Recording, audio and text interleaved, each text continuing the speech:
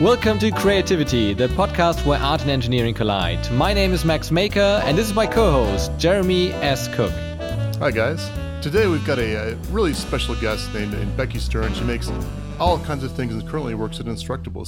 So Becky, how are you doing today? I'm doing great. Thanks so much for having me. So can you tell us a little bit about yourself for those that might not be familiar?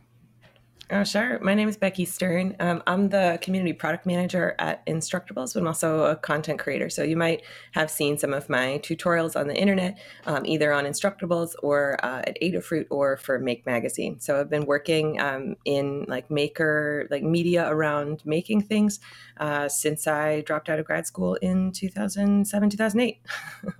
So how is an average day like as a community product manager at Instructables? What do you actually do there? I do a lot of communications within the teams and deciding what features and improvements we're going to work on next. And honestly, a lot of bug reporting too, but translating between what the community and users of the site actually expect the site to do and make sure that we're actually building those things. Okay. I also produce content. Yeah. We want more prizes for the contest. You want more prizes? Okay, great. Yeah. We would love your suggestions for prizes. Anything you want, let us know. Well, I have plenty of t-shirts now. Oh, great. Well, we just rolled out mugs. So if you win... I've got a stainless steel mug. We have a new ceramic mug that just came out. So if you... for those who do have lots of t-shirts, like this next couple batches of contests, you'll get mugs instead of t-shirts. And they're nice. You can see it on my Instagram, the new ceramic mug with the Tool logo, and it's got Instructables on one side and Autodesk on the other. Ah, nice. Very nice. We always take part.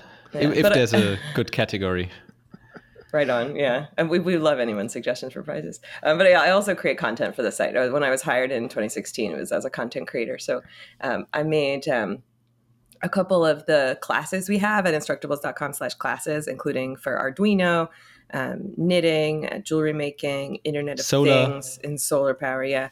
So, and that's just a couple. We have them in all different categories: machine sewing, woodworking, large motors, robotics, home cooking, all kinds of different maker skills. And so that's a big project I was involved with on the site that helps sort of connect, because Instructables is a community site. So people post all kinds of tutorials, but say if I want to post an embroidery project, but I don't want to teach someone square one of embroidering, I can just link over to my colleague Jesse's hand embroidery class. And that's gets people the information they need to execute on the projects they're inspired by. Nice. So yeah, I mean, just seeing some of your content and stuff, it seems like you're a very versatile maker. I mean, you make pretty much everything from IoT stuff to sewing to everything. Plywood cabinets.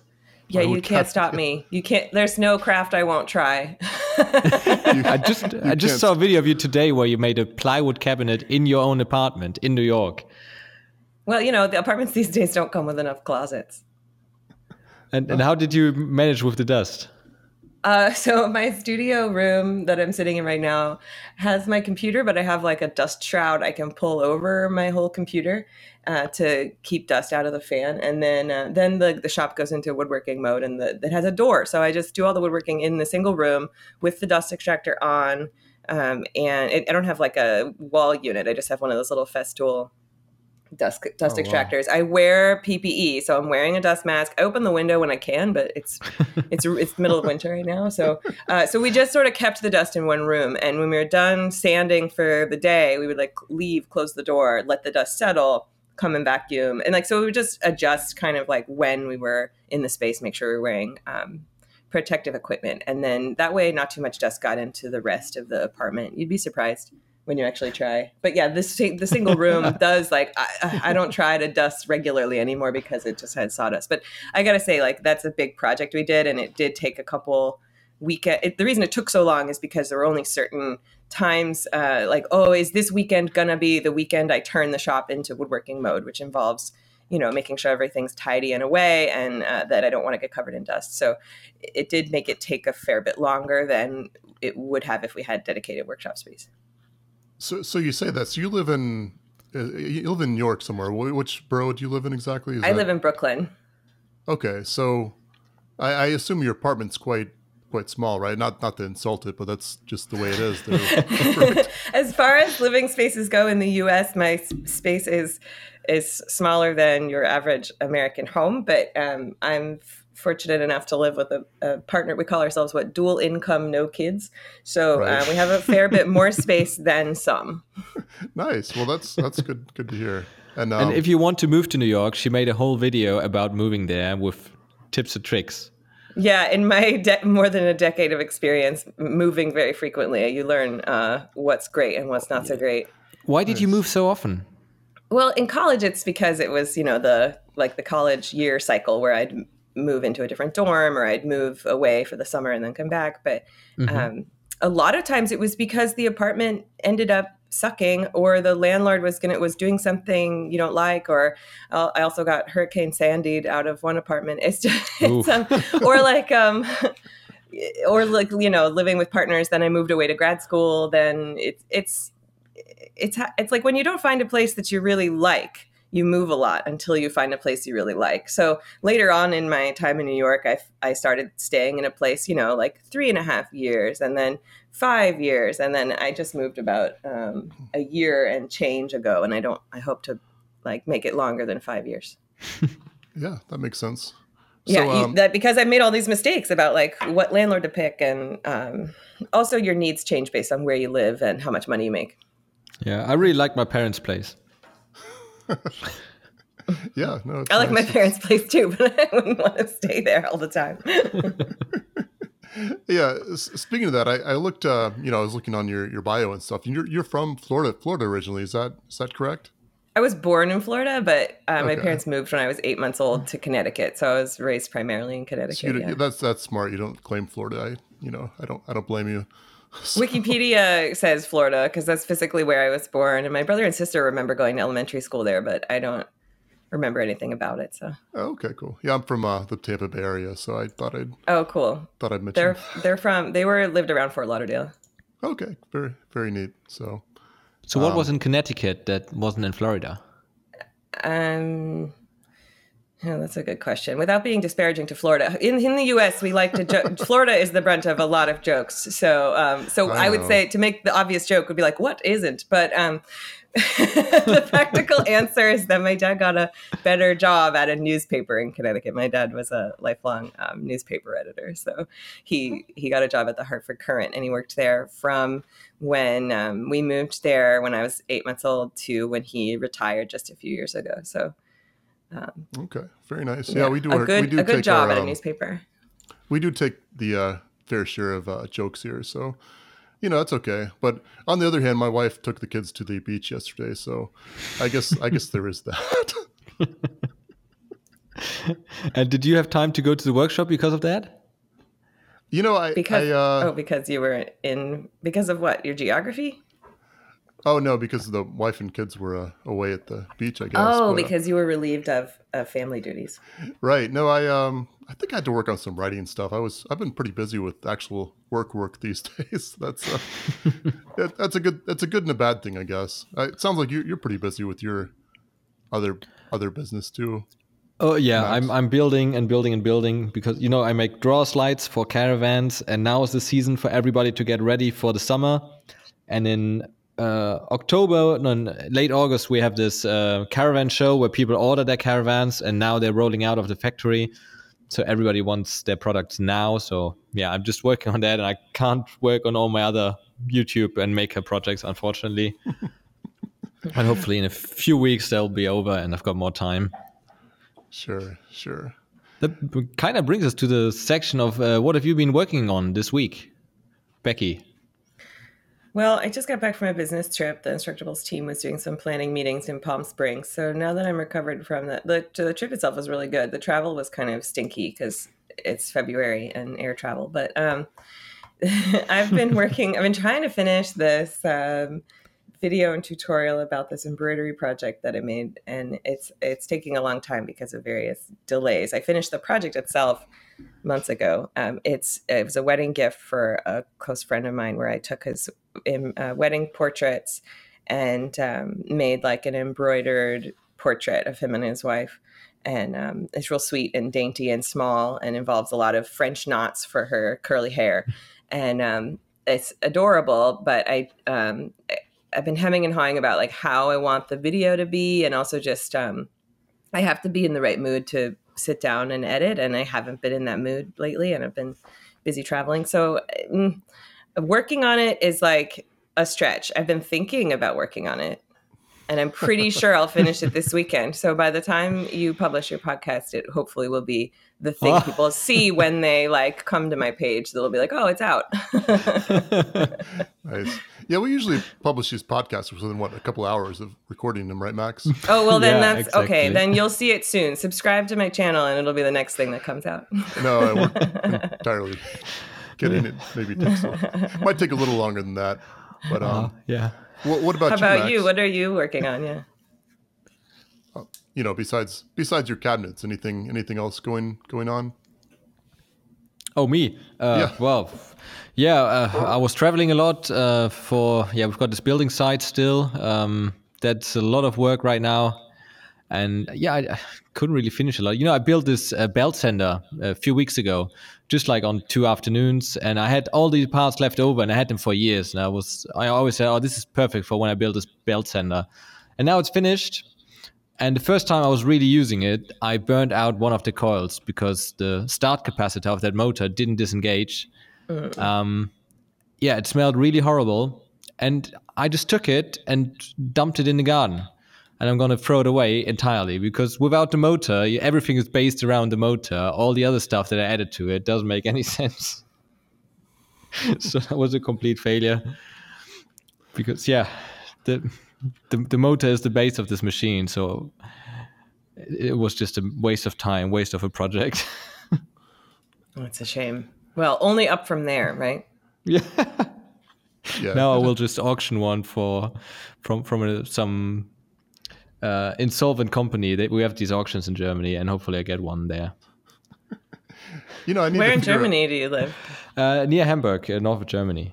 Oh, that's right. No, I remember listening to a previous episode and actually finding out that you're from Lübeck, but you say you're from Hamburg because it's more recognizable and people don't know where Lübeck is. But you know what? One of my favorite candies is marzipan. And my sister went to school in Hamburg for grad school, and then she lived in Kiel for a couple years. So when I would go visit her, we would go up and visit her, and we took the train to Lübeck because it's a less podunk town than Kiel, and we would get the marzipan. So I've been there, and it's delicious. I had some yesterday. Nice. For those that don't know, marzipan is like crushed elements with, like an almond paste with chocolate around. Yeah, it's almond and sugar paste, and then often shrouded in chocolate and sometimes flavored different. Yeah. Well, that's a real big coincidence that you know my hometown. Well, they claim to have invented marzipan, and any self-respecting marzipan fan knows where they claim to have invented marzipan. Yeah, I guess. But... I've never made it. Anyway, Jeremy, what have you been working on this week? So I guess, like I said, I've been pretty busy with, work. But kind of the thing I've been working on, I made this made this button launcher for like promotional buttons and stuff. So like the things that you stick in your shirt, a backpack, or whatever. Well, as it just so happened, I went to an engineering show, a USF engineering show, and it ended up breaking. Some kids kept pushing it, which is great. But the cool thing is, everything was 3D printed. The slide was just 3D printed, so I just kind of redesigned it and printed another one up. So that's kind of what I've been working on right now. I guess longer term, I've got a multi-zone clock I'm trying to work on with which uses servos to turn everything around. My only concern with this is I'm thinking it might get kind of hot after a while, so I gotta really figure things out. So we, like Max or you, even Becky, it just seems like everything's in a state of almost done, kind of working on, thinking about, you know what I mean?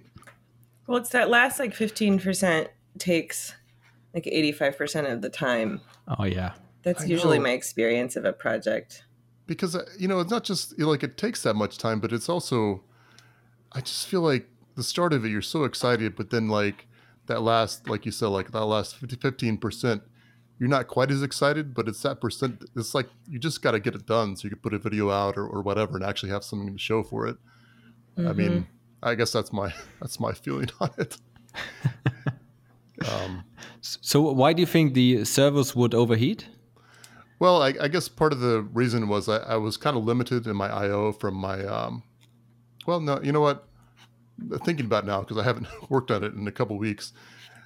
Anyway, I made another servo-based design. This thing that you disparagingly call a Roomba that uses servos in the bottom, and I noticed that was just way overheating. Uses the same sort of servos. Some not servos, steppers. So I'm thinking maybe steppers.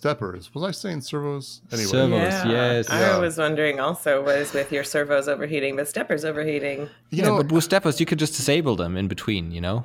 Yeah, so it's your code. Your code is overheating them. That's true. That's true. It's I don't know, just a few things I need to rethink on it. And other thing with that is that clock it uses the easy driver boards, easier stepper boards. And the thing is, it seems to be when it goes from disabled to enabled, the steppers jump around just a little bit. So for a clock, this obviously isn't going to might be a problem. So anyway, just a few things I have to think about before it's probably entirely done. But I had a lot of issues with A4988, these stepper drivers, because I still don't know what it was. But in a number of projects, I had the same issue that they sometimes were unresponsive, or there was some jittering and stuff like that. And I think that was just because of the breadboard connection, that somehow I had some loose wires in the breadboard. So now I started to use the RAMS 1.4, which is like the standard board that everybody uses in their 3D printers. And the nice thing about that is it comes with plug and play capability of up to 5 servos and a display and a button. So there's everything there that you need for a typical project without having to do any soldering. Oh, that's nice. Maybe I'll have to switch things around a little bit. I'm to the point where I feel like I need to just go ahead and try it and see if it works. But that's really not a bad idea. Probably would have saved me a little bit of money along the way too. So it's hard to know. Like, I don't know. I have a lot of students who get really frustrated with stepper motor projects because there's a lot of unknowns about what they're trying. Yeah, that's true. And then you've got the micro-stepping. What is it? You've got micro-stepping. So it's just a quarter, half, an eighth. Right. There's a lot of stuff to know. It is funny, I do technical writing, kind of, just about people's projects and stuff. And a lot of the time it's just, I'm researching. And even for personal projects. And I just think, at some point I'm going to, at some point you would think I would have learned everything, but it's just, every day it's just like, there's more and more stuff to learn about everything. And I guess it's both the exciting thing and the frustrating thing. You just wonder if everybody else is somehow gets it, and you're the one that's struggling. But I think that's just the natural state of things. Yeah, it's natural to think that your suffering is unique, but actually, statistically, it's got to be really common, right? I think that's what makes me good at looking in forums, because I'm like, someone has had to have this problem before. Yeah, well, that's has to be. That's perfect for your job, I guess. I mean, you're pretty much the overseer of that kind of thing at Instructables, right? That's kind of your purview. Is that correct? I don't want to put words in your mouth. Sure. I mean, yeah, no, I wear a lot of hats. I'm not sure exactly what job responsibilities you're referring to, but it's true that I am a permanent enthusiastic novice. Right. Well, what I was wondering about your project, some of your electronics projects, I didn't see you use a lot of Arduino. It was always some other kind of board. Why is that? I'm using Arduino compatibles. I mean, I rarely use anything. Like, I'm always coding in Arduino. So whatever boards you saw, we're running Arduino code. I very rarely will do like a Raspberry Pi project or a project that involves programming that's not Arduino. But I will use, I worked at Adafruit for 4 years, and I'm very familiar with their product catalog and have a lot of their hardware. And they make the best small embeddable boards with LiPoly recharging right now, right? Like, you want an ESP8266, but you want LiPoly rechargeable? Great. Use the Feather ESP8266, Feather Huzzah, or the Feather Huzzah ESP32 or whatever. So, or the Node MCU. So I'm a big fan of Arduino, official Arduino, and I've heard their MKR boards are really nice. I just haven't had a chance to try them because I have too many spare, Adafruit boards sitting around. But yeah, I Okay, so primarily code in am I Arduino. missing I'm not. out on using only Arduinos? I'm not sure. You're in Could- Europe, so they're manufactured in Europe. Well, mine are from Good China.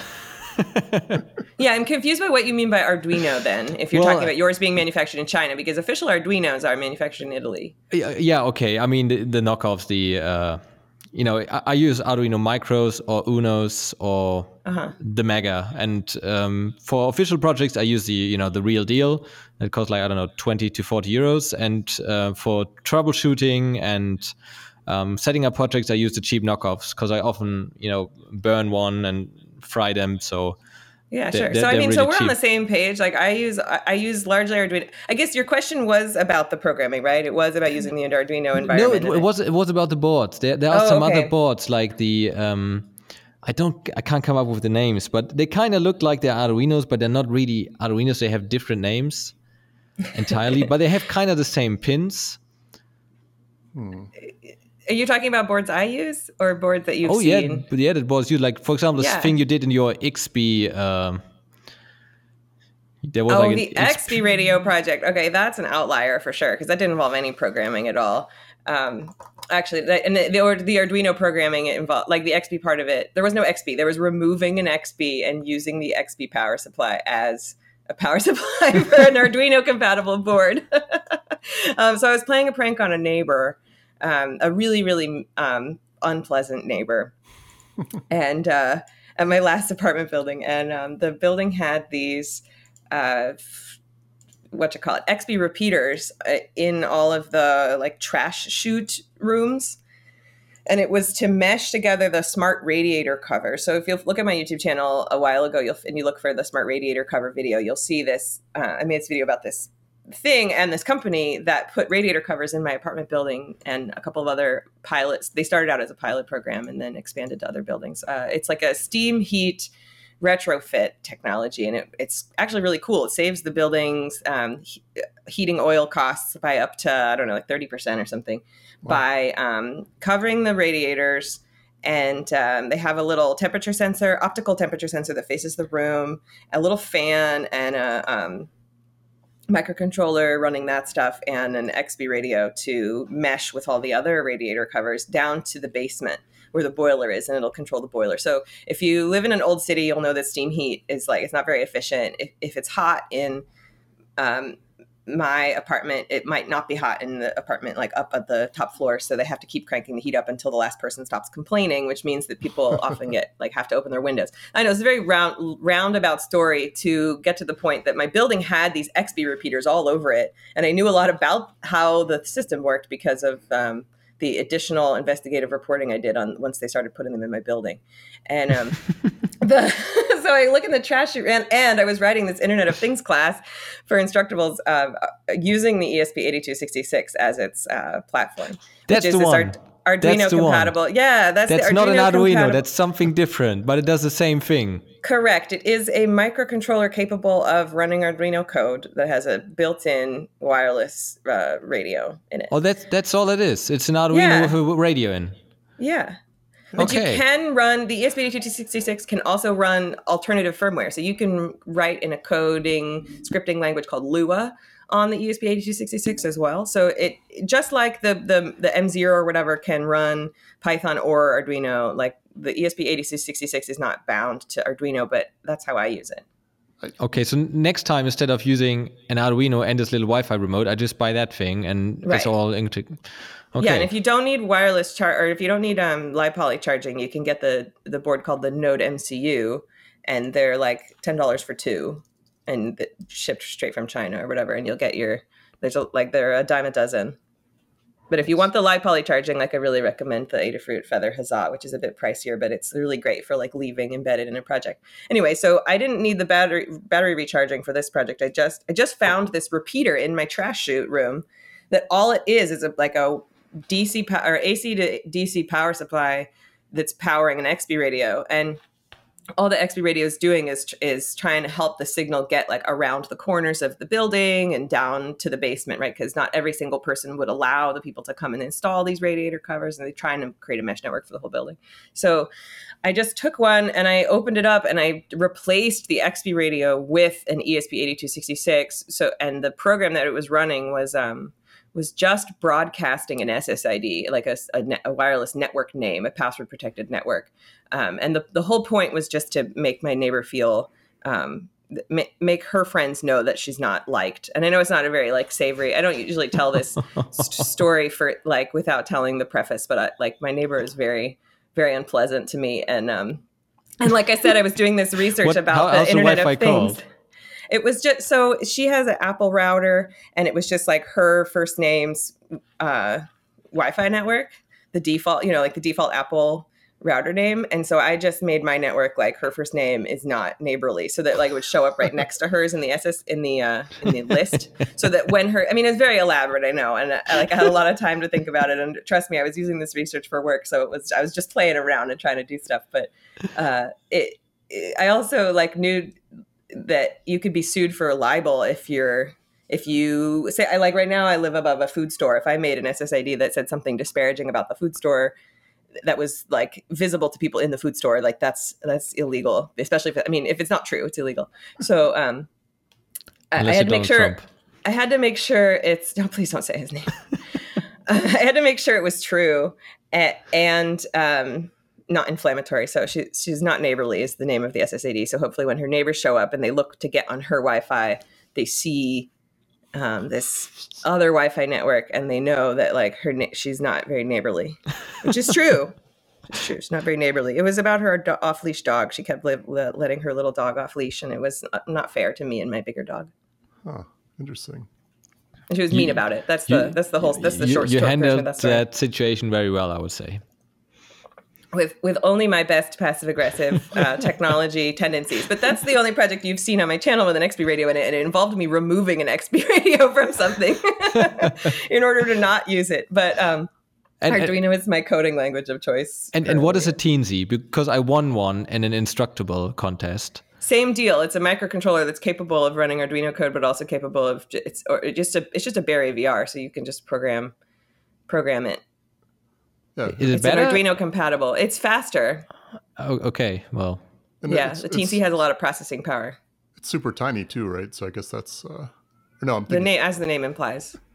It's just as big as a micro, so. But it has more. It's faster. It's all about the microcontroller board that's on there, and then the teensy folks, more advanced users like to use the teensy. They can program it straight from the command line using AVR dude and circumvent the Arduino overhead. They consider it, but. Okay, I guess one of the issues with this whole Arduino stuff is that it's all developed by electronics and programming experts. You wouldn't put somebody like me in charge of that, but I'm the one that's going to use it later. Well, Arduino was designed by and for designers, so I disagree with what you're saying there a little bit. The teensy for sure was developed by more advanced engineers, but the Arduino itself in 2005, born out of the Design Institute of Ivrea in Italy, was about how do we make a platform that designers and artists can more easily use to integrate electronics into their it's projects. Definitely the easiest thing out there, but I still think it would be great, like Wi-Fi communication. I had it set up for my hydrofoil. I'm building a surfboard with a motor inside, and I want the remote control to communicate between two Arduinos. It's just to send a signal across, trigger the accelerator or not. And setting it up was far too complicated, at least for my knowledge at the time. So I had a friend do it for me. There's all different scales, right? So that sound without knowing the specifics of the project, I would question whether it was the right tool for the job, because they're without being a beginner, Arduino is definitely the easiest electronics platform to dip your toe into, but it's not the easiest thing to build a remote control with. There are dumber circuits that only communicate high and low signals rather than a serial communication or wireless Wi-Fi is way overkill for a lot of people too. So a lot of times you just want I just transmitted this one button press. Well, you can use a straight up RF remote that works just like a button on your Arduino versus like having to code for communication, serial communication across. So, but a lot of beginners don't know what exists. So hopefully places like the Instructables classes site help people because they can dig around in the basic electronics class and then hop over to the Arduino class and sort of like see what the differences are. Mm-hmm. Oh yeah, Instructables definitely helps out in a lot of projects. I use it every time when I want to build something. Like, how did other people make this before me? Yeah, definitely helpful. And by the way, speaking of that I guess your latest project, the one with the hoods and the light up eyes, I thought that was very clever the way you coordinated the two suits with the RF remote. There's a single remote. It was I don't know, it was just so Thanks, yeah. You know, like you said, you don't always need a real I think maybe some people's, probably mine, first instinct would be to, well, you know, how do I sync these both up with Wi-Fi and yada yada yada? But you can just use a single on-off remote like a key fob. I thought that was really anyway, just a good use of technology. Thanks. Yeah, I mean, that's a good example of what I'm talking about, where it's like you want the two NeoPixel costume eyes that are connected to two different people to change at the same time. Well, if you use he's talking about like the garage door opener type RF module you can get that has it's like a fob, key fob with 4 buttons and like a little circuit board. The other component is a bare circuit board that receives the signal, and they're all on the same channel. So if you buy 2 of the circuit boards and 1 of the key fobs, then the key fob will send the signal to both of them simultaneously, and all it sends is a high signal that you can read with an Arduino, just like a push button. So that along with some code to some interrupt code is what allows the 2 wireless receivers to react to the one remote on that Arduino project. Yeah, thought it was cool. You know, no need to overthink something like that. It's just, you know, just a remote. So got a couple of those. The nice thing about the key fob is that it already has a housing, so no need to 3D that's print nice anything. Yeah, that's true. Easy way to replace the batteries. Got a couple of those in my parts bin, so I guess probably need to break those out at some point.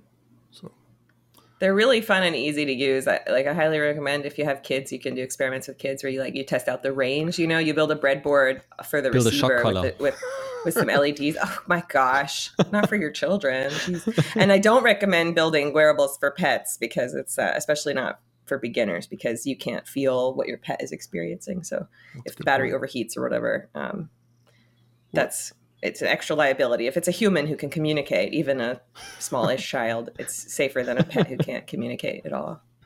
You know, my I'm sure he's not the person to do that, but one of my cousins said he actually put a shock collar on and tried it out, and he said it was not much fun. So it's not that bad. No, I mean, it depends. I had one for my dog. I have a pit bull, and she at the park, when I first got her, she would jump on anybody who had one of these like ball launching sticks. It's kind of like an ice cream scoop on a long handle. Yeah. And so you can use it to pick up the ball without crouching, and you can also use it to like launch the ball really far.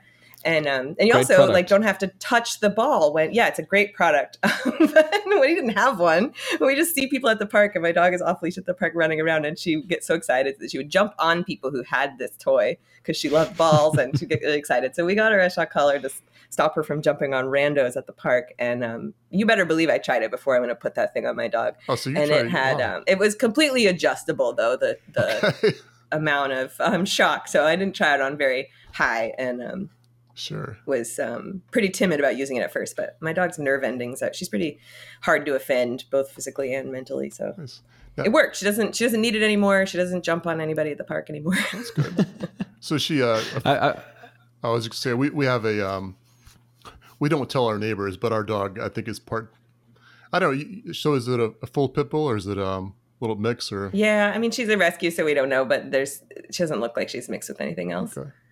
It's I feel like. Our dog, she looks like a lab or something, but you know, we know that her mom was a pit bull. We don't tell our neighbors that, but it's like, you know, people get like, I don't know, weird about those dogs for some reason. I guess They have a bad reputation, but it's undeserved as far as like human injuries are concerned. They were bred to be dogfighting dogs, right? So they have dog on dog aggression more than other dogs, but they not towards humans. So the people often confuse them with the same kind of human aggression you might get from a human protection dog, like a Rottweiler or a German Shepherd or a Rhodesian Ridgeback or something. Right. Some dogs that were bred for to protect humans against other humans, but pit bulls were bred to be like coached in the dogfighting ring by humans. So you better believe they're not going to breed fighting dogs who bite their owners.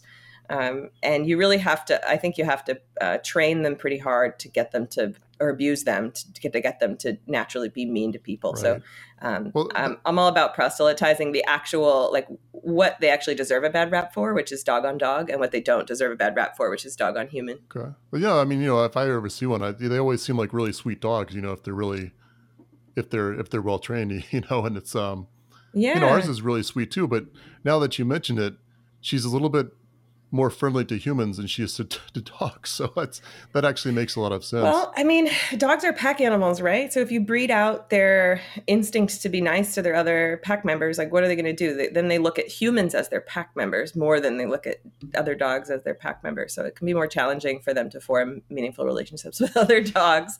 And their body language certainly doesn't help them. Like my dog, her ears stand up and she kind of stares when she's excited, and it doesn't mean that she's going to be aggressive, but the other dogs certainly interpret it that way, and it makes the situation more tense, and anything that escalates the situation is not so great. So she doesn't mean anything by it necessarily, but there's the challenges in owning any different type of dog, and my pit bull is super sweet. Any pit bull I've ever met has been very sweet to humans and exceedingly loving, and but they are in the city there or anywhere, I imagine it's just a little bit more challenging than having like a little fluffy dog, but yeah, sure. I love her anyway. Well, the good thing is ours is a mutt, so she looks like, I mean, she looks like a lab, but it's like we're pretty sure she's not quite a lab. You know what I mean? Yeah. Well, my dog, when I put a sweater on her, like everybody's reaction is much, much different. She gets touched a lot more by strangers walking on the street when she's wearing her cute sweater that I knit for her. I think it's just like disarming, right? It's like, oh, like someone loves you enough to make you a sweater or buy you a sweater. In this case, I made the sweater. But, and it also covers up her big muscly chest, right? So if all you can see is her cute ears and her cute sweater, then it's like obviously largely optics related. It's not even related to her behavior. So, she doesn't mind. When she's outside, she just wants to sniff. She doesn't even really care about random people trying to touch her. Yeah. But it's funny how much different the reaction is from your average like parent walking with child, for instance, when the dog's wearing a sweater versus not. But my dog, because she's kind of tough looking, she's helped me make friends with people in my neighborhood I never would have talked to otherwise. People who I might have been afraid of, who look kind of thuggish maybe, who I would be afraid to pass by at nighttime if I didn't have my dog with me. Instead, they say things like, oh, my cousin has a dog who looks just like your dog. How old is she? Like, what's her favorite trick? And now we're talking about my dog, and now I'm no longer afraid of this person, and the next time I see him, we're buddies. So it's really quite to have a pit bull in New York City is quite a cross-cultural experience and a good one. Nice. Now, you mentioned you knitted a sweater for him. Now, there was another project I thought was really cool that you actually knitted a privacy sweater? Seemed like that one got a lot of attention. That was a long time ago. It's my most internet famous project. Yeah, it's a little over a decade old at this point. My laptop CompuBody sock. It's one of my first instructables, which is cool. I was in Arizona in grad school, and I was working in an air conditioned cubicle office space, and my fingers were cold. It was like hot outside because it was in Arizona, but it was like over air conditioned inside. So I made this like little, it was supposed to be a keyboard cozy. And if you look at the project page, you'll see like photos of it in its early stages. It only covers the keyboard. And then like most knitters could corroborate my story, once you start, you have a hard time stopping. Knitting is really addictive and fun. So I knit the cozy over the keyboard, and then I kind of just kept knitting, and it envelops the face and the screen of the computer together. And I think a lot of people like it because they see, I mean, it was made as like it's not a it's not a real thing, right? It's not a thing you actually use. It's a thing I took photos of, and it's more like a sculpture. And I've exhibited as sculpture in the past, where I like create put it on a mannequin in an art exhibit, right? It's not, it overheats your computer right away. It's hard to see what's going on. Your face gets really hot because your breath kind of builds up inside. And the reason I think a lot of people think it's funny is because of it like highlights that attention space where you're not paying attention, or it creates a private space where previously you might have been in a public space. And a lot of people make a joke about porn, like you could watch porn on that. And like any true great art piece, it's in the eye of the beholder, right? So I obviously but I was not thinking of that when I created it. But the fact that other people see so many funny things in it is, I think, what puts it squarely in the realm of art and sculpture. And the fact that people do occasionally ask me if they can commission one as a gag gift, like, doesn't deter me from calling it art and sculpture. Instead of writing them back and saying, it's art, why? Like, I just ignore them instead. They don't get it, or maybe they do. I bet they won't give you a lot of money for it either. Do you remember this site called Regretsy? It was a blog about like regretful things this one person would find on Etsy. Right. It was a really, really good blog, and I think the woman who made it then published a book and then moved on with her life. So it's not up anymore. But it used to be like, oh my gosh, if my stuff ever got featured on Regretsy, that would be like making it in a certain sort of kitsch way, right? And Etsy used to have this feature called I don't remember what it was called. It was where you could put up a proposal for something. Like, I want somebody to embroider my wedding napkins. I want them to look like, here are my inspiration images. And then people could come and like bid on the project, and like bid on custom orders. So people, it would connect like desires for custom orders and people who would want to do those custom orders, so like a marketplace. And this feature doesn't exist anymore, but somebody put up a photo of my laptop CompuBody sock and was like, I want somebody to make me one of these for $40. Oh, yeah. And so, yeah, right. I know. Like, add another zero to that, please.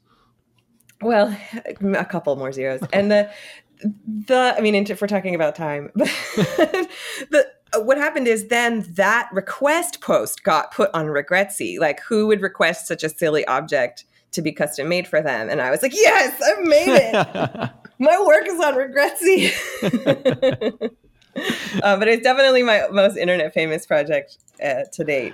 And it's so much, even so that like when I was working at Make Magazine, in its like second or third round of the images being shared, the editor of the magazine at the time, Mark Frauenfelder, who was, like all of our bosses essentially, I was writing for the Make and Craft blogs, and he sent me an email with a link to like the photo of my sweater and was like, this would be great for the craft blog.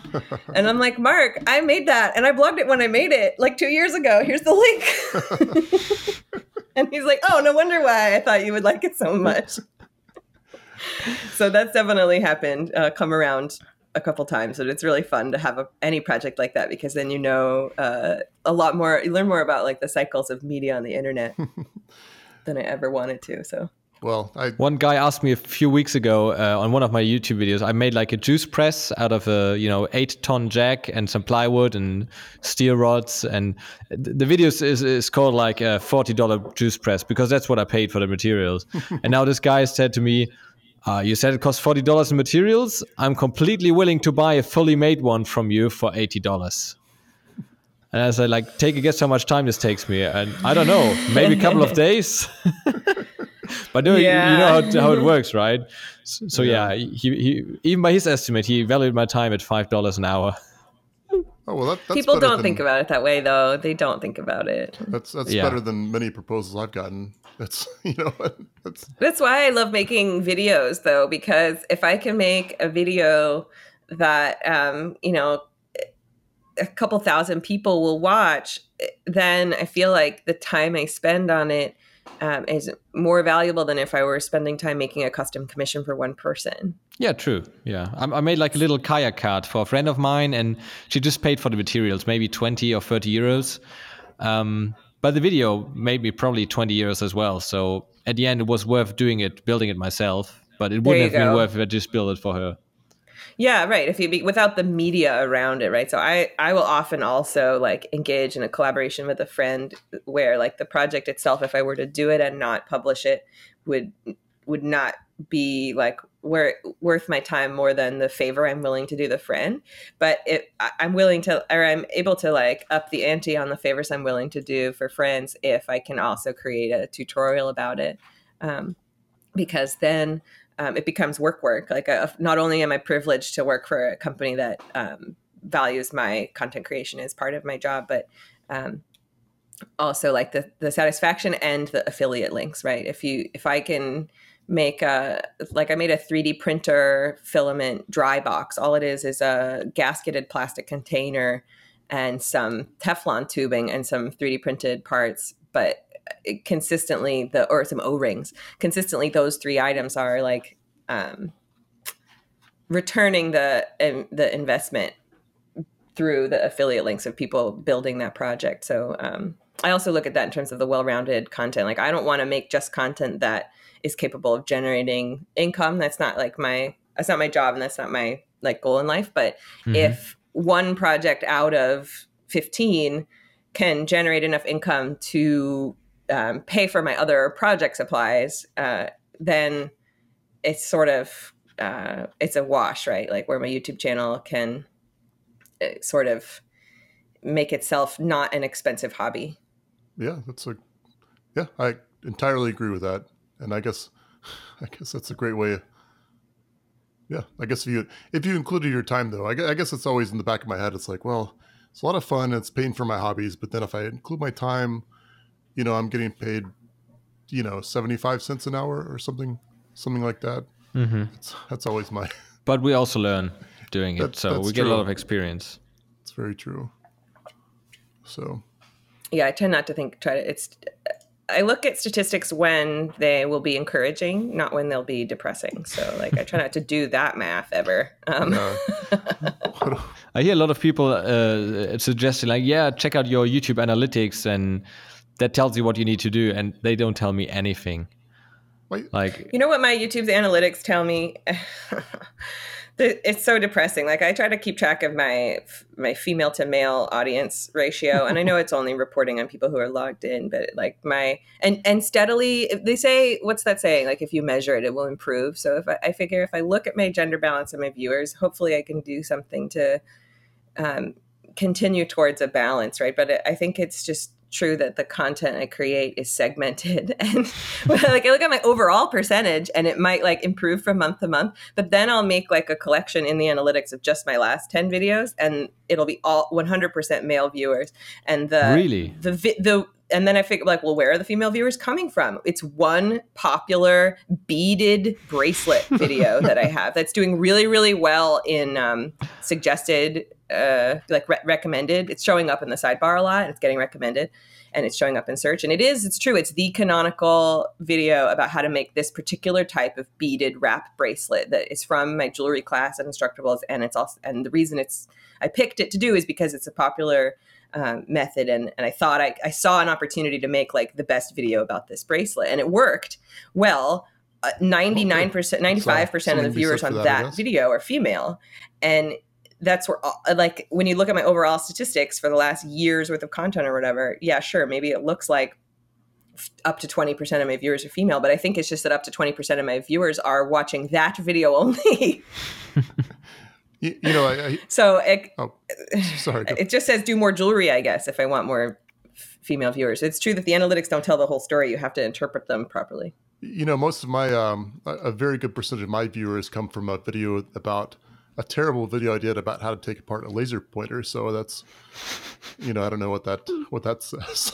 I guess maybe it was just the best quality. It was, it might be the best quality out there, but that's actually kind of surprising. So, that's a fun thing to do when you have a project idea, is go and see what videos are there. And I become very encouraged if I can't find an under 7-minute long, concise, well-filmed video about the topic. I'm like, oh yeah, then I'm definitely doing it because I have an opportunity to fill that thing that people want to click on first when they look for that topic. I had videos that I spent weeks or months on building the project and then editing it to perfection as good as I could, to my perfectionist standard, and that gets maybe 2,000 clicks, and then I upload a video that I took in 30 seconds without even a single cut in it, just something I do in the workshop, and I upload that to Reddit. I get 3 times that traffic in a single day instead of over a few weeks. So it's really weird what people watch and what people don't watch.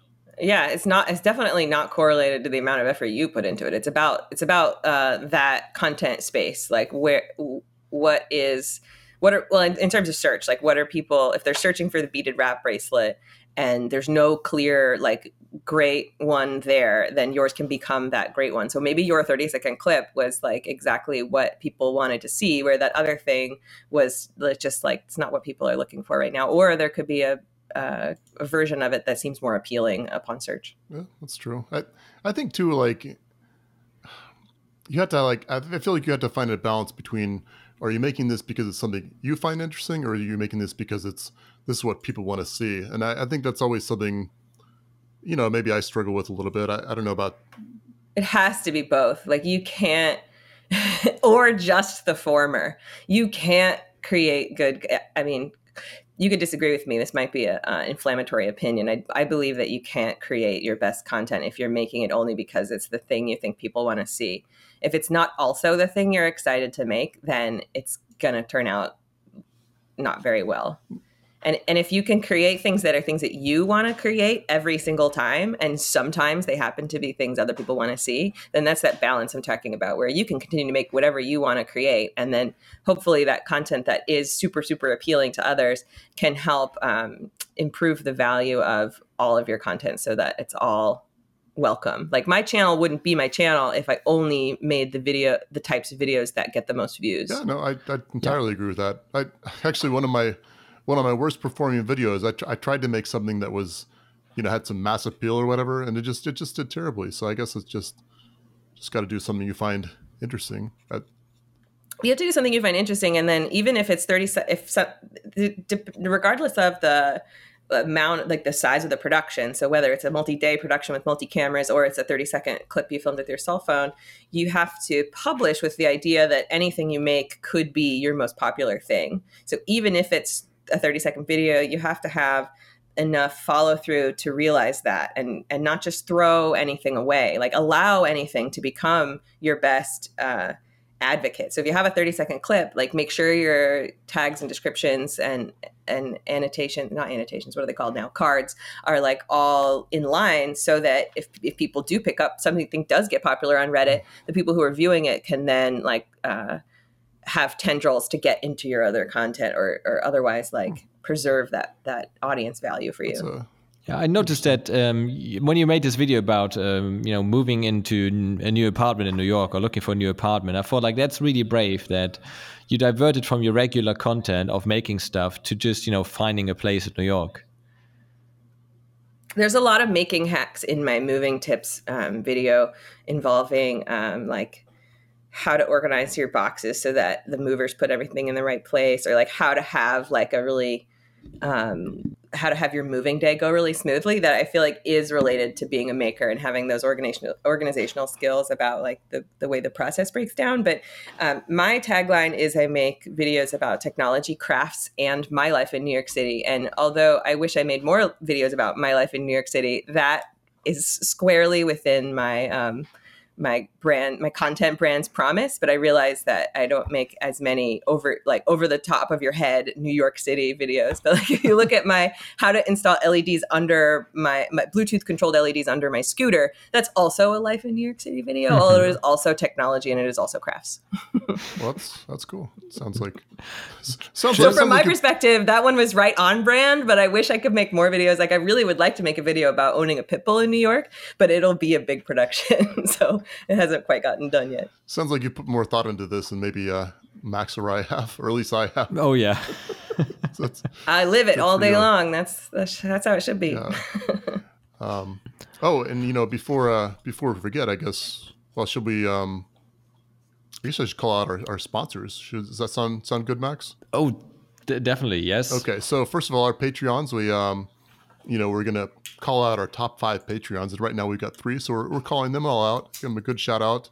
Old School DIY at GFC62. That's parentheses, I guess, and then Positive Waves, and of course, Stephen Booker, the Choco Taco himself. So I guess not that he's the Choco Taco. That's his icon on Twitter. So just to be clear. So and he's our very first Patreon. Our very first Patreon. So that's cool. And we appreciate He's got that for a long time, Yeah. So yeah, we appreciate all that. And if anybody else wants to jump on the bandwagon, we'd of course appreciate that too. So, and we just need a few more Patreons to cover our costs. So yeah, that's a good goal. Yeah, absolutely. So that being said, thank you very much. Yeah. So do we want to talk about where we can find all of us, or do we have anything else you wanted to talk about today, Becky? No, I think we covered some fun ground. I can give people a wrap up around where they can find my stuff, though. Yeah, if you want. Sure. Please. Where can we find you?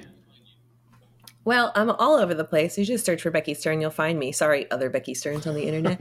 But on my YouTube channel, on my Instructables page, on Instagram or Twitter, and I put out content a couple times a month, and you can always find out what I'm working on my website too, beckystern.com. beckystern.com. Okay. What about you, Very Max? well. Where can we find you? Mostly on my YouTube channel, Max Maker, with the green logo. I think you find me there. And on Instagram, I post some pictures around the workshop and from my daily life as well. And yeah, on Twitter, I don't really use Twitter. I don't find it appealing. How about you, Jeremy? Well, I do actually use Twitter quite a bit. I'm at Jeremy S. Cook there because I guess other Jeremy Cooks in the world, I don't want to step on their toes too much. But you're Jeremy S. Oh, you're Cook. too kind. Yeah. You're too kind. You didn't take it from them. Well, when I first started, whatever, I realized there was a news anchor in Britain called Jeremy Cook, and I was like, well, I probably can't compete with that guy. So anyway, I'm Jeremy. You sure can. When I was in high school, I was like, that's Becky Stern, landscape photographer. I'm coming for you. All right. Well, sorry if she's listening. Actually, I'm sure she's very nice. She might be. Well, anyway, let's get. If you ever need landscape photography, you know where to turn. That's also my other Becky Stern. Becky Stern, yeah. That knitting lady. But yeah, as for myself, if you search for Jeremy S. Cook on Google or DuckDuckGo or whatever that's what I use. But anyway, and then on YouTube, of course, I'm Jeremy S. Cook there too. Jeremy S. Cook on YouTube as well. So I'm not Jeremy S. Cook 2 or anything. That'd be totally ridiculous. Yeah, you can write him an email at complaints@jeremyscook.com. Yeah, or hi@jeremyscook.com or info, because Max decided... These are actual mail addresses. Yeah, these are... I'm not sure I have complaints. Well, but aren't you the default on your own domain? So you don't get... It used to be, this isn't the case anymore, but it used to be I'd get anybody wrote anything to beckystern.com, like any email address at beckystern.com, I would get the email. Really? That's not the case anymore. I wish it was. Wow. That'd be... But that's the way most email domain you can have it work Can you that set way. it up that way? Because I would really like that. Not that... When I managed my own domain, I had it I set might up have that to way. talk to... Send me an email at whatever@jeremyscook.com. This is old. This is a long time ago. I hate you at Jeremy S. Cook. Yeah. Hate. Well, that not way an you... address. Ideally, it would account for typos that way, and it's like a sysadmin thing to do. It's like, I'm getting all the emails so that in case something needs to be looked up, it's there. Well, you really know a lot, from knitting to Arduino to web hosting to, probably. I'm just your regular, well-rounded nerd. Don't ask me anything about Dungeons and Dragons or Star Wars, though. Yeah, I do like Star Wars. We're not the so much Dungeons tested and Dragons. podcast. What's that? We're not the tested podcast. Not the tested podcast. Yeah, we are not that. We're not quite that popular yet. Probably never. They always have Adam Savage, freak out about cosplay. And I know he's really into it, but I really don't think that Norm is into it. But he still acts like he is. Oh, Norm. Be nice to Norm. He's very Did you ever kind. meet him in real life? Yeah. Oh. We had his friend, Will Smith. We had him on the show once. That was good. Oh, yeah. Norm's former coworker. Yeah. Yeah. That's awesome. Well, I like him. I listen to the podcast, of course. Yeah, they're both really nice. But I don't believe him when he says he likes cosplay too. Yeah, I don't believe him when he says he likes drones, but that doesn't mean he does. I think he has an affect. Oh, we should believe him. We should believe him whenever he says he's interested in technology. He's thought yeah, a lot of cosplay has technology. He's thought deeply about his brand, just like Becky has, right? Yeah. It's better. I mean, and it is true from a personal brand perspective. It's better to be pro things than it is to be anti things. That's true. I don't know if it's true or not. I'll have to take. Yeah. I assume that's right. From a maker perspective, because we're all about positivity and actually generating cool stuff. Yeah. I'm not talking about if I'm an animal rights activist. I'm going to be anti. And you should be of stuff. pro the things that your boss likes, like Adam Savage. Yeah, pretty much. You know, if my boss wants to talk to me about football, I talk about football. That's how I feel about cosplay. Like, I appreciate watching other people make cosplay, but as the former director of wearable electronics, cosplay was not my main draw, but it's an important part of wearable electronics, creating replica weapons that only previously existed in CG, like actually manifests the fantastical. And that's a very valuable learning tool, but it's not what I'm personally drawn to because of the fandom aspect of it. Like, I'm not going to make the Halo energy sword because I don't play Halo. And even if I did, and wanted to make a prop weapon, I would have more fun designing my own fantastical prop weapon than I would like meticulously replicating some other art that someone made. But that's just my particular style. Like, I'm not a good, what do they call it? I'm not a good geek in terms of fandoms and appreciating other people's artwork as much as some of those people do. So I kind of faked it about cosplay a little bit too in my enthusiasm. So me and Norm, solidarity on the cosplay is pretty okay camp. Yeah. I bought a prop. It's a Pollos Hermanos t-shirt from Breaking Bad. That show was pretty great. I never watched Breaking Bad, but I do speak Spanish, so I gather that that's a chicken joint. How come you never watched it yet? I just couldn't get into it. I don't know. Okay. Well, it's a great show, in my opinion. But I heard it's great. You watched it twice, right? All the way through. Oh, a few times now. Did you ever watch the Spanish language remake of it? I've heard that's not so good. There's a Spanish language one? Yeah, I guess it was made. I don't know. I asked. Anyway, I just randomly. This another story, but anyway, there's a Spanish language remake of Breaking Bad. It's called it's something, and the title is something Spanish. I can't remember. It's not Breaking Bad exactly. It's like. Metastasis? Metastasis. I'm just looking at it now. It looks like a joke. Yeah, I've heard it's not so good. Hey, Becky, since you speak Spanish, what is metastasis? Is that? I don't know. I can't see what word you're looking at. That's a good point. Also, my vocabulary. Metastasis. It's one of those audio podcasts, I guess. Oh, it's like a metastasis. Isn't that what butterflies do before they become butterflies? Oh, first they're so maybe it implies like a chemical reaction. First they're caterpillars and then they're butterflies. So it's morphing from one state to the other, I think. So metamorphosis is that word? Exactly. Okay. Metamorphosis must be metastasis. That's Breaking Bad. Well, and like if a tumor metastasizes, what does that mean? I don't know. This is my second language too. I'm assuming it's It means it like gets worse.